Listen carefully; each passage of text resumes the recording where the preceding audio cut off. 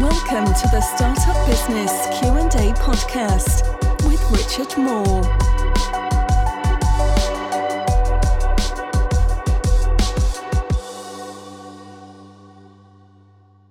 Hello to Startup Business Q&A episode 176. Thank you very much everyone for tuning in. And this week the poll, I tried to make it one that I thought would be a fairly even split of votes. I got it wrong, and it was something like 90% of votes went for this topic, which was the conversions from from connections to clients. So that's what the topic is today. It's going to be a bit of a shorter Startup Business Live today, simply because there's a huge amount of work to do in the last couple of weeks before we kick into Christmas. So I need to make it slightly shorter, but I've got a bunch of questions from you all via LinkedIn and via Facebook as well. So thank you in advance. Thank you for those who have sent them through, but thank you in advance. Anyone wants to add questions, do pop them into the comments. If you're watching right now, jump in with hashtag Team Live and let us know where you're watching from. And also, if you're watching later on, then of course hashtag Team Replay and your location as well.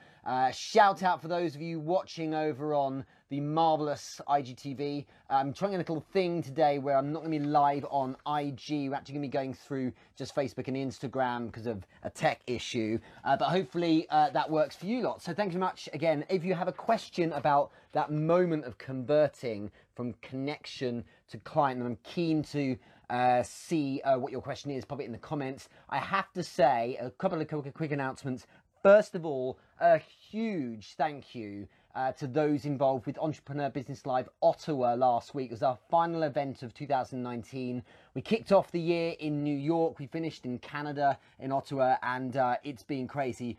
I have to work out all of the numbers now because we have a few things to talk about at the end of the month about this, but there's been so many events, so many speakers, thousands and thousands and thousands and thousands of dollars have gone into charities as well as a result of all your help with these events. So thank you so much. And the other notice is related to this, which is the Entrepreneur Business Live Awards. And the Entrepreneur Business Live Awards will be at the end of the year. So we'll have a bit of runway between now and then. And the awards will be online to be able to watch them. I will be hosting my own awards show. But basically, there'll be 5 categories to be released soon. You get to nominate and then vote for the winners. So it'll be things like best speaker, best, I think we'll possibly do best city, best location. There's been a lot of suggestions for awards so far. But yeah, so you will get to vote. There will be trophies that I will be shipping out to the winners. There'll be 5 winners of the awards. So I'm really excited about that. The Entrepreneur Business Live Awards, I felt would be a nice way of capping off the year after the last event. So now we've had Ottawa, we can do that. And next year is already crazy. I've been having talks this morning about Kuala Lumpur, which will probably be in the start of February. And Miami, also our big event, that's going to be about 100 people or so on the 16th of April. And Amsterdam, back end of February as well. More dates and information on that as we go. And of course, we'll do a little cheeky London one, probably in the first quarter as well. Thank you everyone jumping in here. So Jovan Campbell, nice to see you on on Facebook even. Dot Lung, good to see you here. Abject Joshi as well, and Bobolo, good to catch up with you earlier. Today over on LinkedIn. It'd be nice to see, of course, everyone hopping on there as well. So the question, like I say, the questions are all about converting from converting from connections to customers. I've got a few people online here on LinkedIn, so nice to see you watching right now. People are jumping in left, right and center. Let me know if you're hashtag Team Live or hashtag Team Replay if you're watching later, and put the location, whereabouts are you watching from. We've got Josh Kimborough, Team Live, Kansas City, Missouri, good to see you here. Sean La, watching from DC. We'll have actually an Entrepreneur Business Live DC coming up soon in a few months' time, so I'm looking excited about that. Rizwan Ali, good to see you here. Carolina Mankowski, Team Live out of Florida. Dave Moore, FCMA, is Team Live from Qatar. Elizabeth Westbrook from Team Live is Dallas, Texas, and a few others as well. So thanks everyone for jumping in. Like I say, pop your questions in the comments if you want a question answered on connections to clients, how to do the conversions. Let's kick off from Christina Yeoman, who I think I connected with on LinkedIn, but she sent through Facebook. And also this ties in with Bing Oliver, who sent me a really kind voice message. Good work with the voice memos. It was feed into the answer to a lot of the questions anyway. He sent me through a voice memo with a similar question, so I'm going to answer the both of you at the same time. Christina asks, Richard, in terms of each phase of our connections, prospecting connections, new connections, and ones we've had for a while, what are some of your best tips and things we shouldn't do in each phase of the connection process to ensure high conversion rates? So overall, it's a really important point to make sure you're being patient, because without question, you need to understand that when you're, especially with these online connections, you are doing a lot of interfacing with people where you don't know what their world looks like, Christina, what they're doing right now, what they're busy with right now, what other things are on their plate right now. And so expecting any particular response is dangerous. After a while, you really get into it, and one thing I would suggest is working out volume is a good idea, not just because of the results you might get, but purely because it gives you plenty of feedback as to how well you're going. One thing I would suggest is do start manually to begin with, as in don't just spam out messages or get a VA to do it. I think you should do it yourself to begin with to get a feel for it. But definitely what you're looking for are cues. You're looking for cues where people are suggesting that they might need your help, okay? So if I'm looking for a potential client in a conversation I have with a connection, I'm looking for one of two cues, ideally both, but one of two. You're looking for either someone who thinks you're great, so they think you're great against the topic that you work in. So for instance, if I am an accountant, and someone thinks I'm a great accountant, so they're saying that, they're complimenting me, they are cues that help me pivot into a moment where I might ask if I can maybe hop on a call or set up a meeting, or if we could explore what it would look like if we worked together. It's very, very important that you look for a cue rather than just ask, because that cue is validation that it would be okay to ask at this point. What they're doing is they're saying, I think you're great, and you've earned the right at that point to ask for something. The other thing, as well as them saying you're great, is a different type of cue, which is that they are struggling. And the two things are happening when someone's struggling. One, they are qualified as someone you might be able to help. But two, they are also validating that it would be okay if you said, well, let me see if I can help you, because they are giving away some vulnerability to you. They are being open. And most people, especially with people maybe you're approaching cold, don't want to share vulnerability. People like to not suggest that they have problems and things. But if someone does share that they are a bit vulnerable, there's a demonstration right there that you are approachable, and they're cool with actually saying to you, do you know what, I've got a problem with something.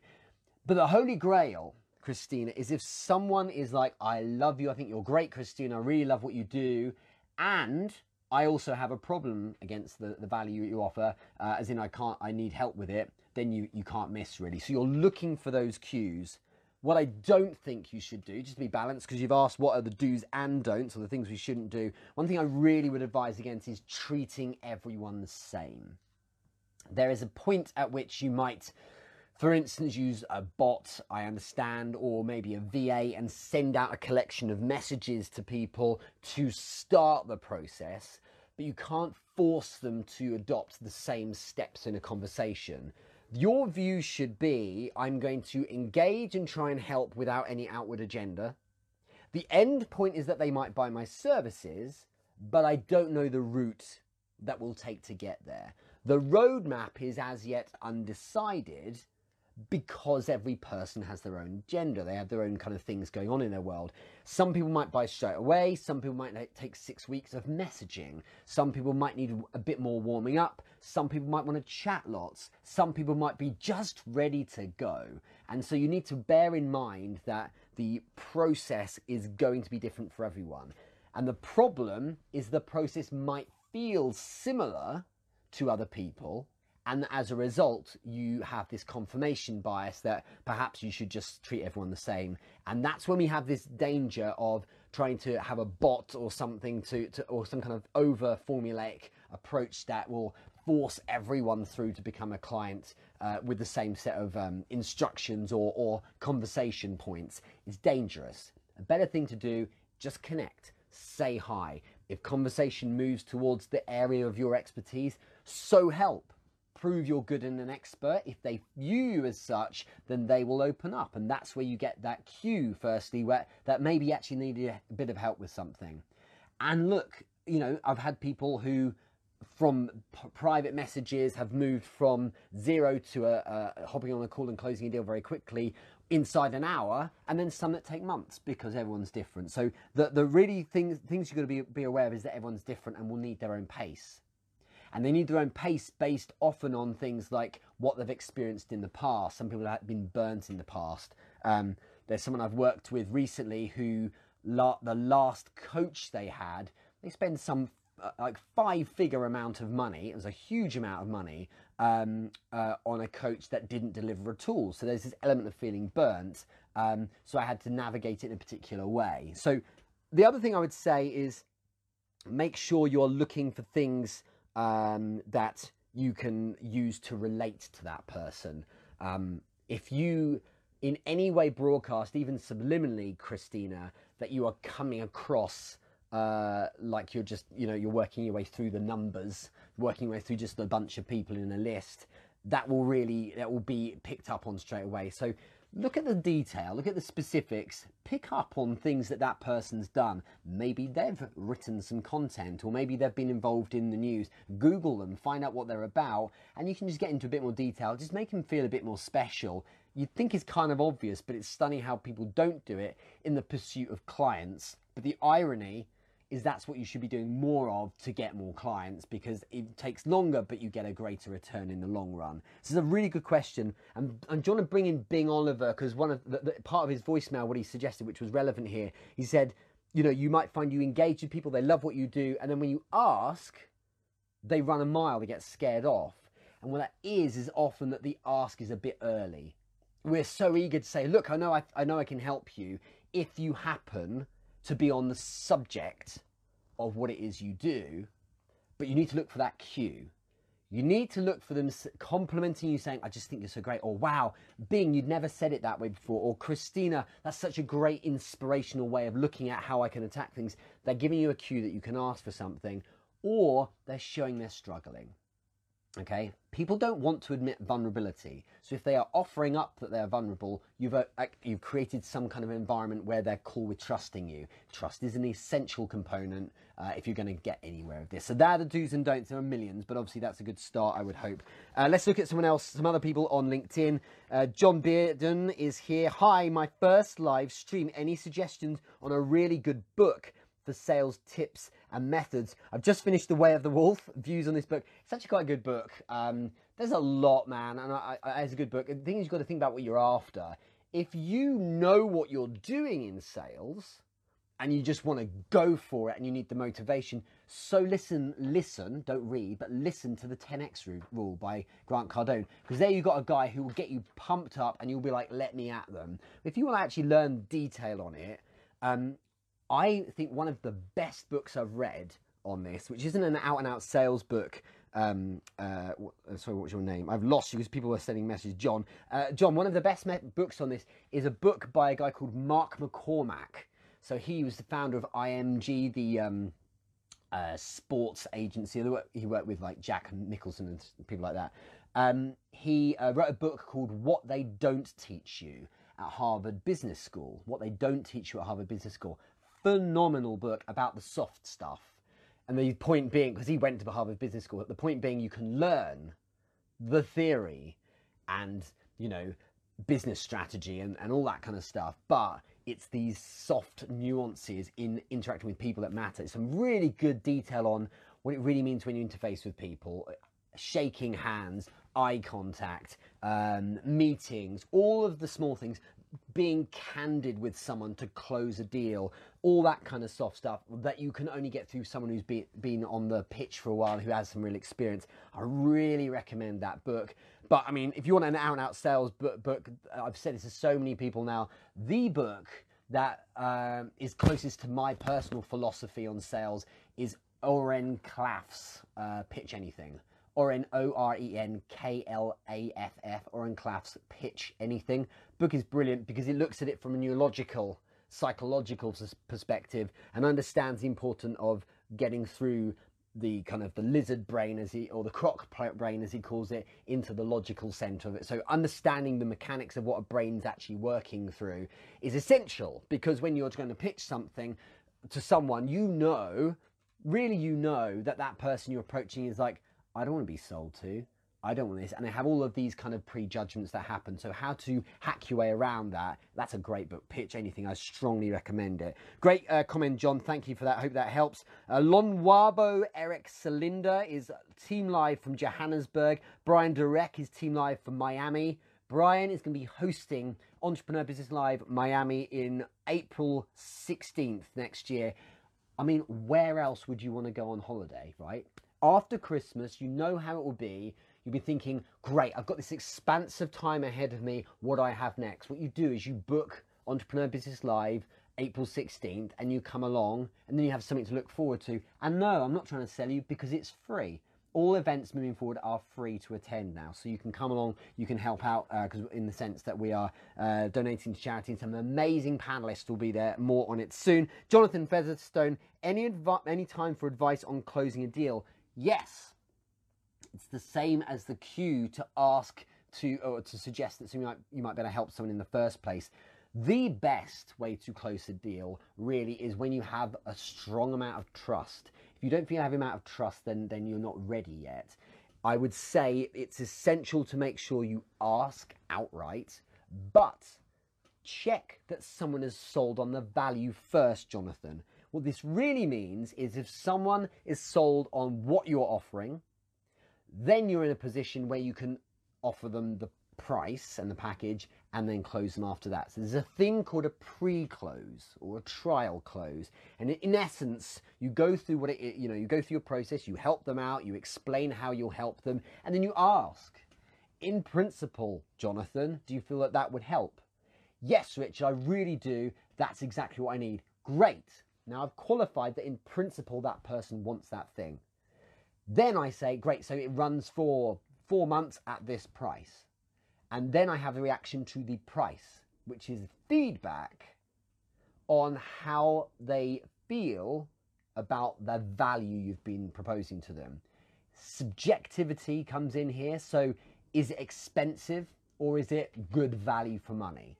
They are the person who actually decides that. It doesn't matter what you think. They decide if it's expensive or value for money based on how much value they feel they're going to get from what you initially said. So sell them on the value first. Then they have earned the right to hear the price. Then you sell them on the price. If they're not like, oh my God, this is exactly what I'm after, then they don't need to hear the price yet. You've got more selling to do. It's as simple as that. But closing a deal should feel right for everyone. If you have to drag them kicking and screaming, they're not sold on the product. And so you need to go nowhere near price and closing a deal yet, get them sold better. So there's a lot more to it than that, of course, but I would really, I would also recommend that same book that I did a moment ago, Jonathan, Pitch Anything by Oren Klaff, a good book on this. Nagabox Recession Proof, great name, has said, unjudged law is no law at all. That's deep. I have no idea what you're saying, sorry, but I'm sure it has a lot of context here. Thank you for that. Daryl Perry II, the guy with the bow tie, values in the eye of the buyer. Precisely. It doesn't matter how great you think your product is, which is why a lot of sellers have to get over themselves and stop striving for perfection even, because your perfect is not the buyer's perfect, and you are hoping it's their perfect, but it may well not be. Okay. One more here. John Bearden, thank you very much. I'm glad that helped. Josh Kimbrough, yep, high level tips I teach. I'm pleased to hear it. David Moore, totally agree that IMG book is excellent. It is a stormer. How what they teach, what they don't teach even at Harvard Business School. Next question, Daniel Nunes, the regular. Daniel Nunes from Phoenix has said, Richard, what do you look for when you're going through potential client profiles? So presumably online, you're looking at leads you may call. I'm looking, I understand when I'm looking through profiles, if I was going to approach someone to sell them something, that this is the stage of pre-qualification. Real qualification is when I interface with that person. Maybe I'm engaging on a DM or when I get them on a phone call or whatever, but the pre-qualification happens prior to any engagement with them. I'm looking for a number of things. I'm looking at things like how much they're possibly already sold on the thing I'm going to be selling them. For example, Daniel, if I was going to sell them LinkedIn training, then I would want them to be on LinkedIn. I could sell them LinkedIn training if they're not on LinkedIn, but I have to sell them the concept and value of LinkedIn first. If someone's already on LinkedIn and I want to sell them LinkedIn content strategy to help sell, then I would ideally want to find someone who has been posting content, because then I don't need to sell them on posting content, I need to help them with their content. You see the difference? If someone's never posted content and I'm going to sell them content strategy, there's a chance in this pre-qualification phase that they may not be sold on the point of it in the first place. And I learned this very early on, back in 2002, 2003, when my first job, I was cold calling businesses and selling them online marketing. So you remember this is like turn of the century internet marketing, so selling banners and profiles and SEO and stuff like that. And the truth is that a lot of people were like, yeah, I know, we've got a website. And that was kind of our pre-qualification. Do they have a website? But a lot of these business owners were saying, oh, come on, the internet, no one buys stuff on the internet. And I had to sell some of these people the internet as a commercial. It's absurd, right, for now, for 2019. But back then I had to sell people the internet and the point of the internet, and then sell them my product on top. So it's far better to look at those, to pre-qualify my leads by looking at those people who are clearly online, clearly trying to do stuff, and help them. So you want people who are a bit more sold on what it is you're doing. For instance, if I don't know, if I was some kind of confidence coach, I don't know, then I would be looking for someone who is maybe posting content about their confidence, because that's a nice cue that maybe they're a bit more in the market for it and they get it and they understand that kind of thing. Maybe someone who's, you know, flexing the books that they're reading, that they're helping them about confidence, something like that. So look at the pre-qualification stage. That's what I'm looking for. What I'm also looking for is where I open up conversation, Daniel, because people aren't vulnerable at the start. Okay, so I'm not going to go straight into, hey, I reckon you need help, because I can see your content on LinkedIn's crap. And I can help you with it. Far better to open them up a little bit more organically. I want to take my cues from the offline world. Look at those first conversations you have with people you don't know. Those ones that are the easiest to do are the ones where there's some commonality. So for instance, if I'm at a wedding and actually even better, on Saturday, I was at a 90th birthday party. So it was my wife's wife's great aunt had turned 90. So I was a serious outsider. I had no idea who any of the people were there. But there were some people there, and I had no idea who they were. I'd never seen them before, never met them, but I had commonality. So how do you know Hazel, I would say, about the great aunt, or how are you related? And I knew that there was something I could go on. So what I'm saying here, Daniel, is you want to look out for where commonality is. Do you have any mutual connections with them? Who are they? Are there any big, or well-known mutual connections that you can really talk about? But also look a little deeper. What are they into? Because when you interface with someone, what the human brain is doing is saying, is this person a threat? Should I be worried about this person? The emotional center is saying, should I be scared and should I run away? And so you need to show you can relate to them. So what are they into? Are they into something similar?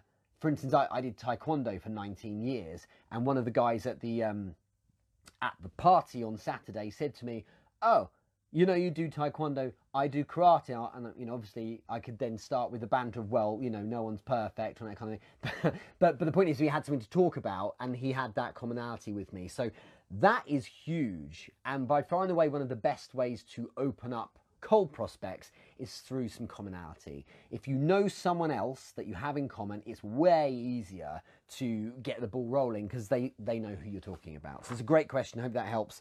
Yeah, great question. So next one, Karen Cooper from New Jersey has said, I know building a relationship is important, but if you know that the person would benefit from your product or service, how can you just inform them without coming across poorly? Sorry, let's be clear, relationships are king. They have to come first.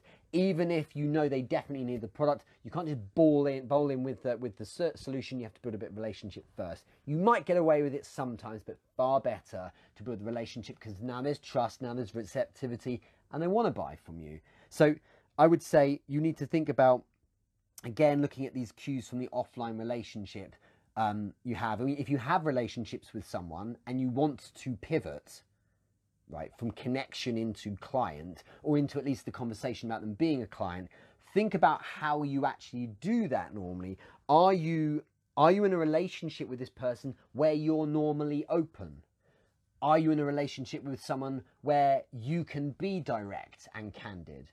Are you in a relationship with someone where actually you're a bit more subtle and you dance around the subject a bit when you engage with them? Everyone's different, right? So think about how you normally engage with that person. So some people I'm connected to and or friends offline as well, where I'm tremendously direct and in their face about whatever we're talking about, whereas other times with other people it's a little bit more relaxed and a little bit more gentle. And those dynamics are worth bearing in mind because that is what your access point needs to look like for you to start the process of suggesting you work together.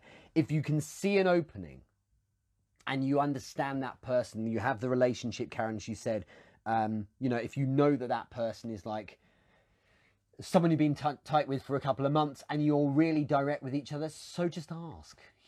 That's the thing, because you know what you're going to get. Whereas if someone requires a little bit more subtlety and elegance, well then do that, But if there's someone that has no relationship with you yet, don't expect much when you go straight into the ask. Because even if someone needs your service, the problem is that the service may fit what their need is, but they're not going to admit to it. And there's a trust issue, there's a trust issue, simple as that. People offer me their services all the time, but it's a flat no. Because I don't know them yet and I need to trust someone if they're going to get my money or get my time or get my audience in some form. So that is the more important component. And the science shows it's something like 65-66% of the reason why someone buys something is down to that connection relationship. Not what you're selling and not the method used to get them to buy. It's the connection itself. So you have to go all in on relationship, Karen, because otherwise that doesn't lubricate enough for you to actually ask for something. Even if you see an opening, good for you, store that up here, but you need to get the relationship going as well. Thanks for joining, everyone. We've got a couple more questions to go. We're talking about the conversion from connections to clients today on Startup Business Live, episode 176. If you're watching right now, just join in, put in the comments #TeamLive or #TeamReplay if you're watching later on, and where you're watching from.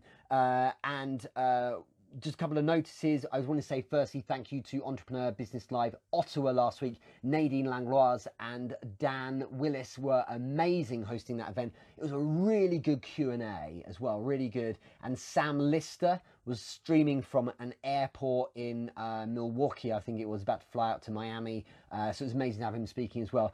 We raised $150 to a local charity called Safe Pet Ottawa as well. It was amazing.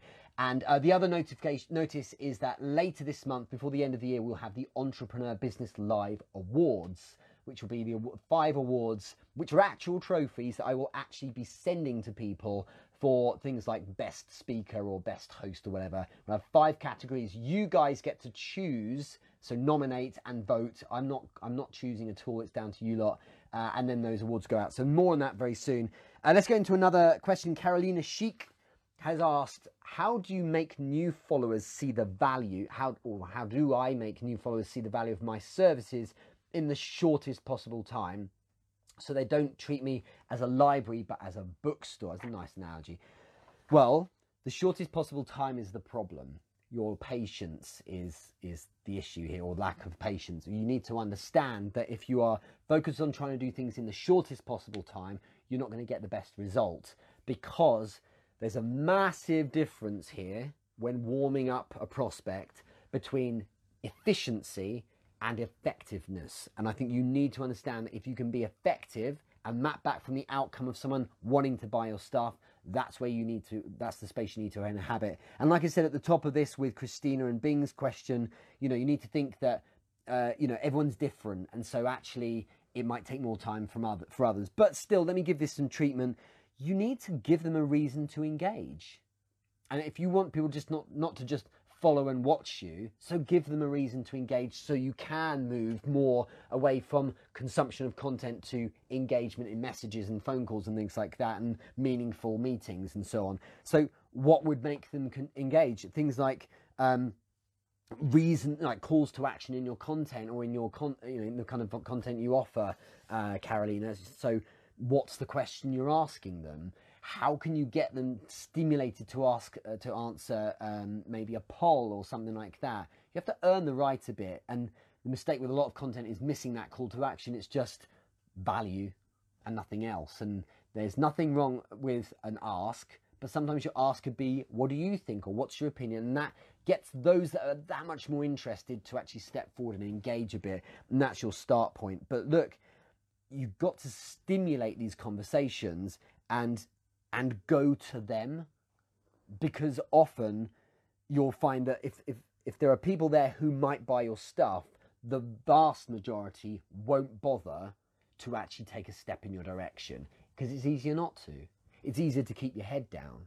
That's why, for instance, it takes usually a few thousand views of a piece of content to convert to hundreds of reactions, or dozens or scores, or maybe 100 or so messages, you know, in comments. But you know, it's only the tip of the iceberg, those who are bothered to actually step forward and react or something.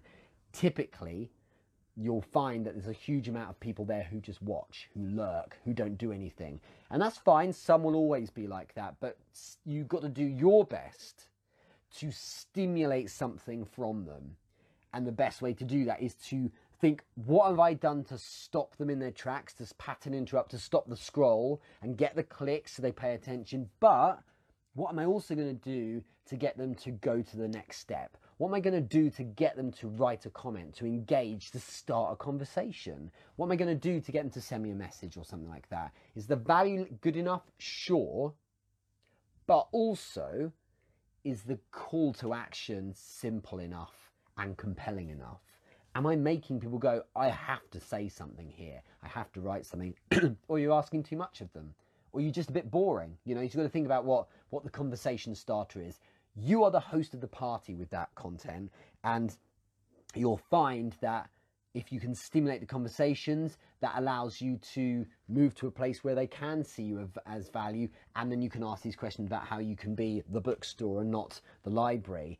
But I do think as well, you should think about the user journey, user experience from the piece of content and the value you're giving through to the checkout desk, Carolina. So if there's great content, naturally, especially those who don't really know you, if there's great content and value, the library you talk about, what they are naturally going to do is want to take their curiosity and act on it. Who's Carolina Chic? They'll ask. They'll click on a link, and then they'll go through to your profile. So how does the profile help them?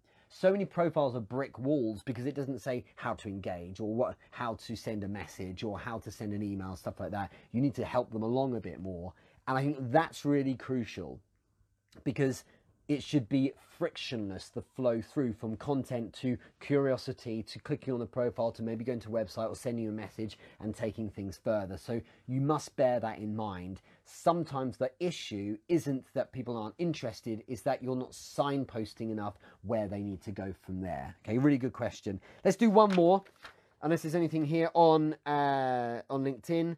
Nagabox Recession Proof has said, too many conversations about how technology will affect the workplace are based on false binaries. You're so poetic. I think I need to think on that before I respond to it. Jonathan Featherstone, David M. I hate the thought of myself coming across as a stereotypical salesman, and I hate the thought of coming across as pushy. I think I have sales confidence issues.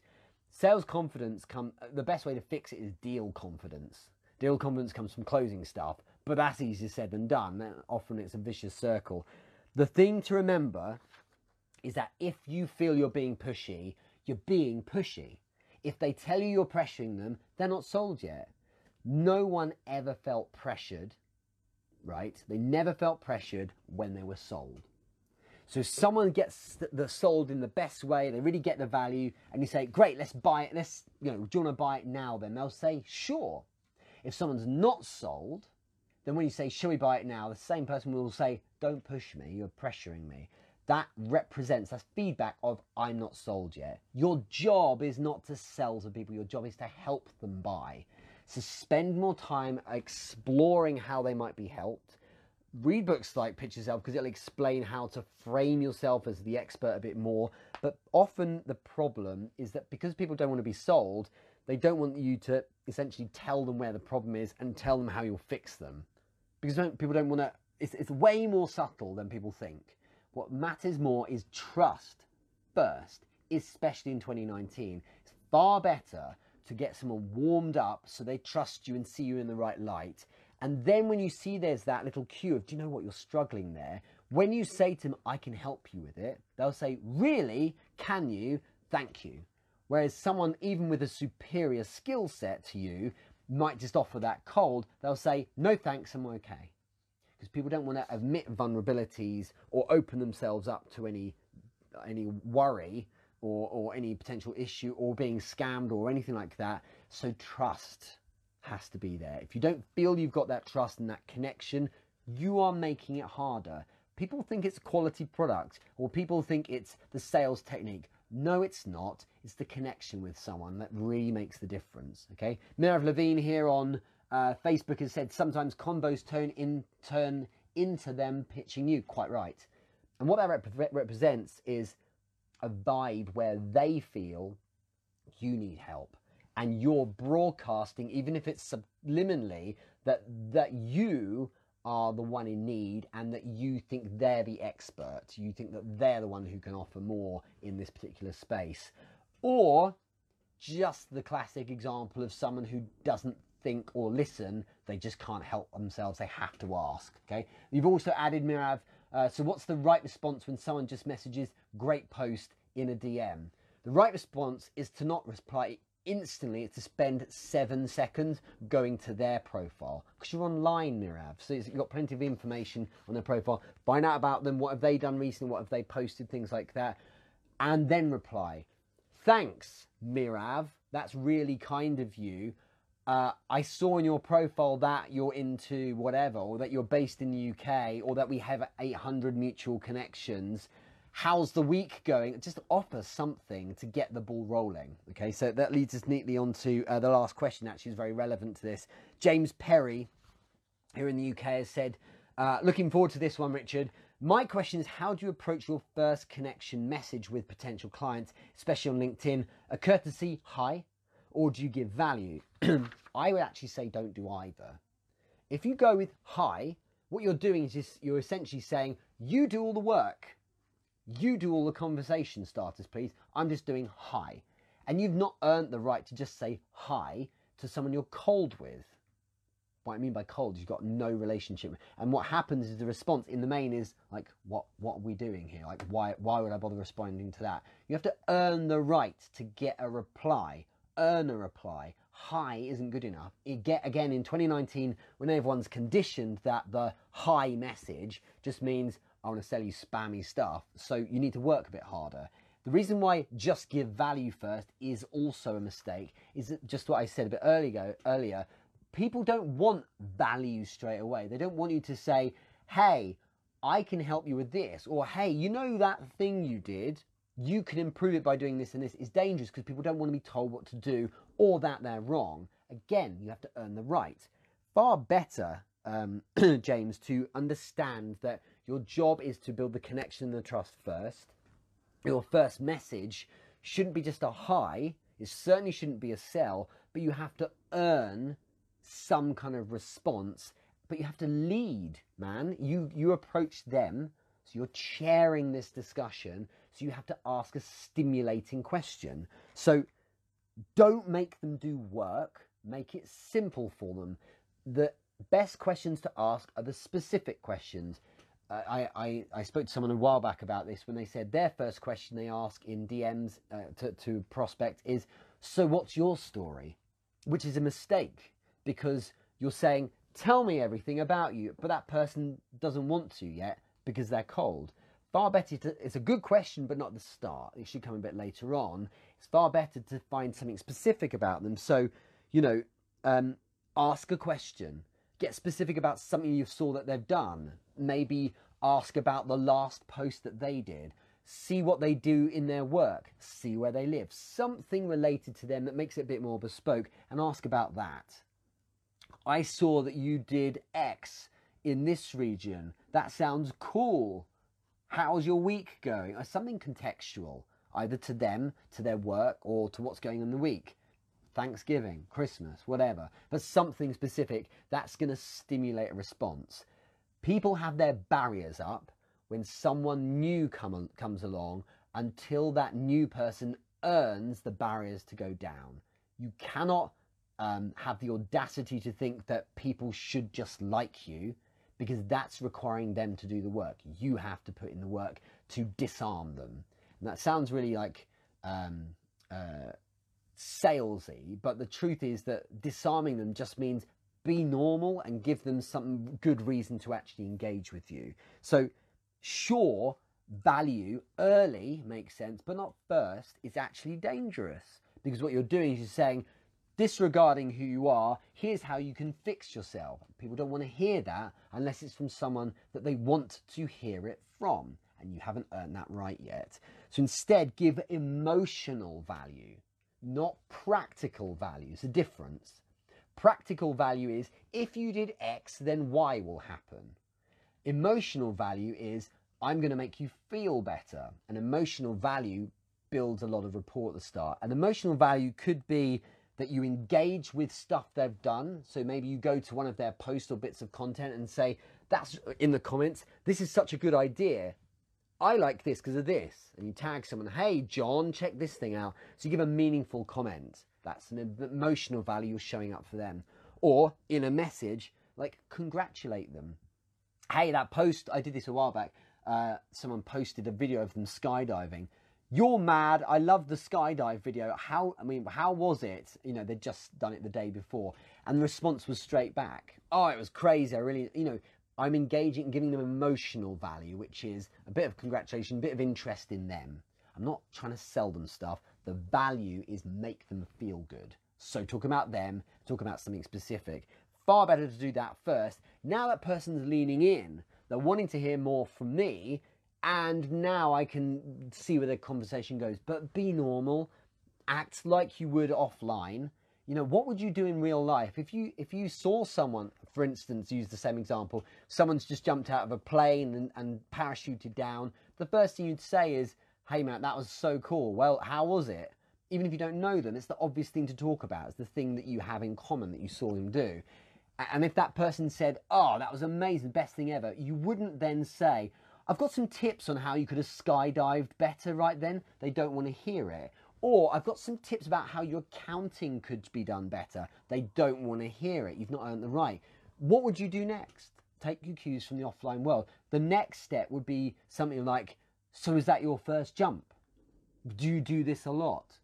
How much training was it? It's to do with the previous question. And it might be that 7 or 8 questions later, you're like, let's go, you're getting on really well. Maybe the vibe's really good. And it turns out someone else mutual. It's like, well, let's go and have a beer then. And then during the beer, you get into, he's like, well, hang on, we've been talking about me a lot. What is it you do? And then you talk about what you do. Oh, wow, that's cool. I'm struggling with this, says the person who now has a connection with you, who now trusts you a bit more. It's organic. You all do it. You all do it perfectly well offline, and often it's online when we get a bit weird, really. So hopefully that helps. That's a really good question. That's my answer to that, and hopefully that helps a bit there, Mirav, with your point as well. Carolina Mankowski, it's mind-blowing how many DMs I get either selling me or tell me about yourself in the first message. They can't even take 10 seconds to read the profile. That's the thing. Even if, Carolina, even if your profile didn't have what you do in it, it's still a mistake to say, tell me about what you're doing straight away, because why should they? And it's not because everyone's horrible, it's because everyone's busy and they're only that naturally want to engage with people who are, this is most humans, are going to naturally want to engage with people they trust a bit more. Earn the right. You have to warm up to that. Great question, but not right at the start. Christina Yeoman's added, yes, I'm often annoyed by hi messages right after connecting, unless they've engaged with my content and have something to say about it. And yes, so true on asking people their story. I never tell people anything when they ask me that. It makes sense to warm up to it. And look, let's be clear, some people are just crap in the messages, so you might want to help them along a bit. But the truth is, if you're reaching out to someone yourself, you need to lead the discussion and stimulate an answer from them. If you can't or don't, well, then you don't deserve the conversation to go further. And, you know, look at what's my response going to be to their answer? How's my response going to perpetuate and grow the conversation? Rather than, yeah, you're right. I need to be, yeah, you're right, and then add something else and get it going, like do some more. This is all momentum, you see. And again, we're great at this offline. It's just think for a moment, what would I be doing offline at this start, okay? And Mirav, rightly here in Facebook, has said, the worst is when they say, let me know how I can help you. Again, it's too much of an early ask. If they could help me, and I needed them to help me, I still wouldn't let them, because the trust thing isn't there yet. So that connection and the emotional value is the big takeaway on this. I really enjoyed this today. I'm sorry it's a bit shorter than usual. It was only 45 minutes, but it's been great fun. Thank you everyone for watching. Thanks for those asking questions. So Mirav up there, Bing Oliver, Christina Yeoman, Daniel Nunez, Karen Cooper, June I haven't answered your question yet, actually. I won't do that now. Carrying a Chic and James Perry, thank you very much for asking questions, and everyone for watching as well. Awesome to see you all here.